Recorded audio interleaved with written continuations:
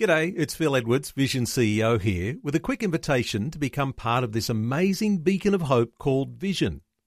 Together we can put our love into action to help people of all kinds build or rebuild their lives on the truth of God. Please consider the part you can play during our upcoming Visionathon appeal, remembering that it's your support that makes Vision possible, including this podcast.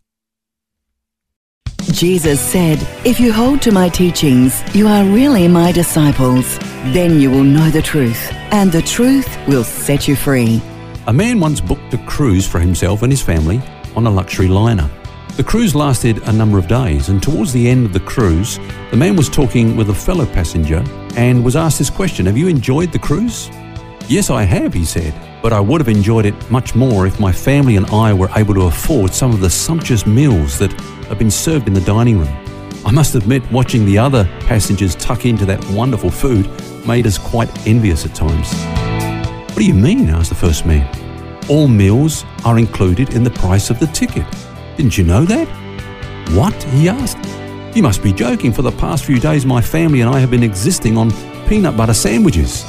No one told us that the meals were part of the package." Now, that story might be quite humorous, but it's also tragic, isn't it? And the sad thing is that if you don't discover your inheritance in Christ, you will never know what it is to be empowered for life. You will be a peanut butter Christian. You'll get by, but you'll miss the real thing. Know this: when your ticket to heaven was paid on Calvary 2,000 years ago, full provision was made for the entire journey of your Christian life.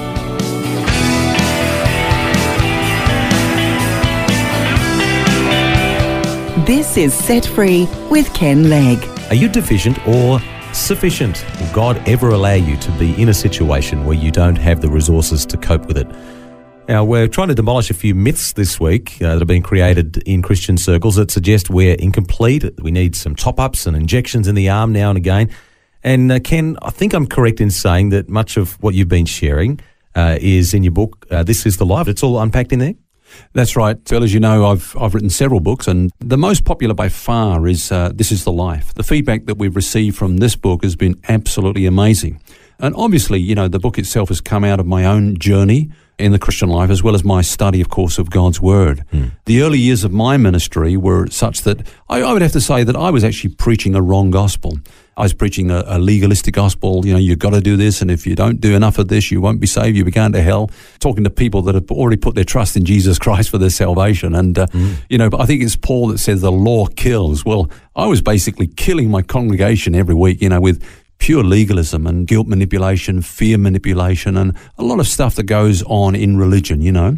I think after about 6 years of being in the pastoral ministry, I came across these books by Dr. Martin Lloyd-Jones, these commentaries on the book of Romans, and I started to read them, and as I began to go through this incredible epistle, I began to discover that, hey, I've been preaching a wrong message, a wrong gospel, and a false gospel, and God just changed my whole life. You know, I began to see that God didn't give us a bunch of rules to try to live up to these, and our whole Christianity hinges on our success in rule keeping. You know, He gave us life. He gave us the life of Christ, as we've been sharing this week, and that's what the book is all about. This is the life. This is the life of Christ. And so eventually I wrote this book, and it was just such a blessing to a lot of people, and we've had a reprint of it and written a discipleship workbook that many churches around the country and even overseas are using.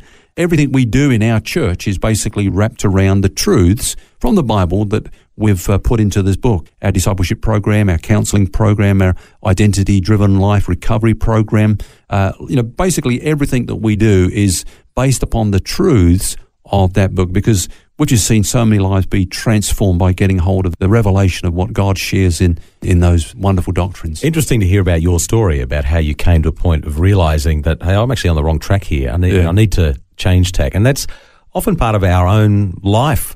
And we're hearing here is a minister of the gospel, a pastor of a church who's admitting a mistake. Yeah. You know, we're all on that journey where God helps us to really understand the direction that He really has for us, the life that He has given to us. And, you know, sometimes we've got to unlearn a few things that we might have picked up along the way that maybe aren't the right way. They're perhaps man-made doctrines rather than what God's Word actually says. Yeah, that's right, Phil. And you know, the Bible says it's the truth that sets us free.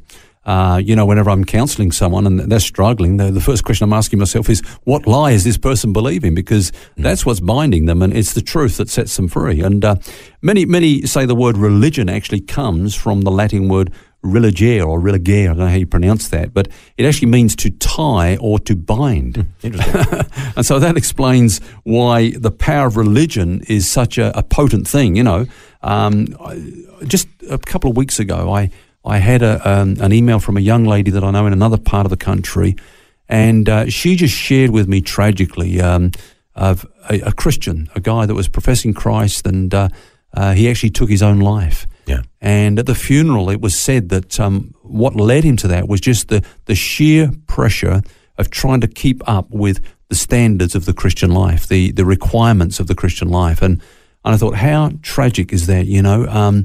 He took his own life because he felt the Christian life was a burden that he could not carry. He could not sustain. Now, Jesus said, my yoke is easy, my burden is light. So I don't know what he got, but he probably got religion instead of the true message of the gospel, you know. Jesus came and said that I came to give you life and to give it to you abundantly. That's right. And life doesn't come through rules and regulations. No, it doesn't. It comes through heart relationship. Absolutely. And when you read the Gospels, Phil, you'll see that Jesus didn't really have a lot of time for religion or religious people. I mean, he had a lot of patience and love and compassion for people that have mucked up in their lives.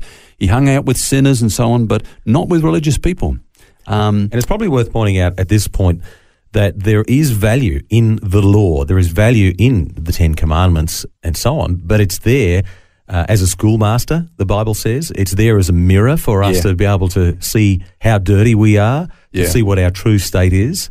But it's God's grace that we must accept that covers our sin. Yeah. And so it's not about trying to jump through the hoops. No. It's about seeking him and aligning our heart to his heart. Yeah, and Paul never denigrated the law.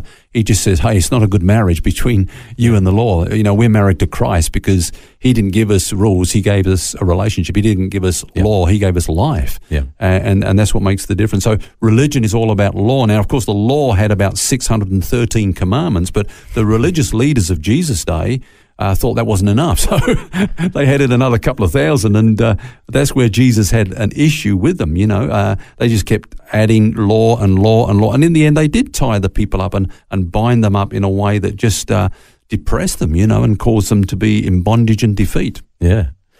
They had a really interesting one that I've heard actually about double dipping. Yeah, that's right. If you might be guilty of that at parties, you know, where you put the chip in for the second time, but you weren't allowed to do that.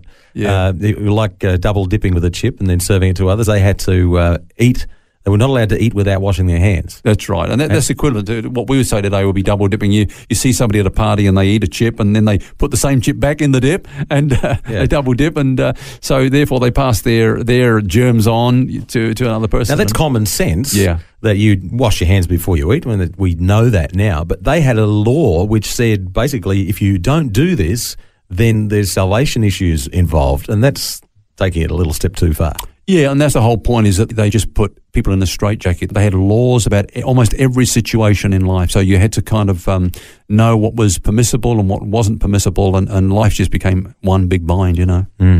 We see that still today, though, in the church, in religion, in saying that you must do this, that, or the other. Maybe it's not as extreme as that, but things that bind us up in jumping through the hoops rather than entering into that relationship and accepting God's grace. Yeah, and that's why the subtitle of my book, Phil, is called How to Establish Your Heart in the Grace of God, because grace is what makes Christianity unique. It's, you know, religion's about what we try to do for God to get him to like us and bless us and so on, but grace is all about what he's done for us in Christ and is doing for us by the power of his Spirit in us.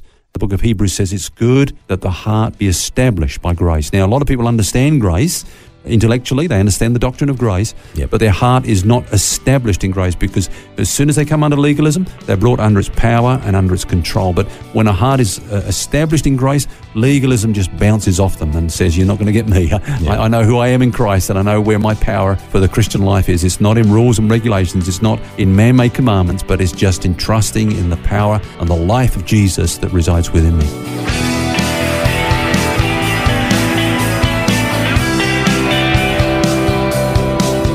And that's where we must leave it for today. But more tomorrow on the theme, Deficient or Sufficient. And until then, remember, you don't have to carry that baggage because God wants you to be set free. For books, DVDs, small group studies and other resources from Ken Legg, including the book This is the Life, which features topics from today's message, visit the Vision Christian store at vision.org.au. That's vision.org.au.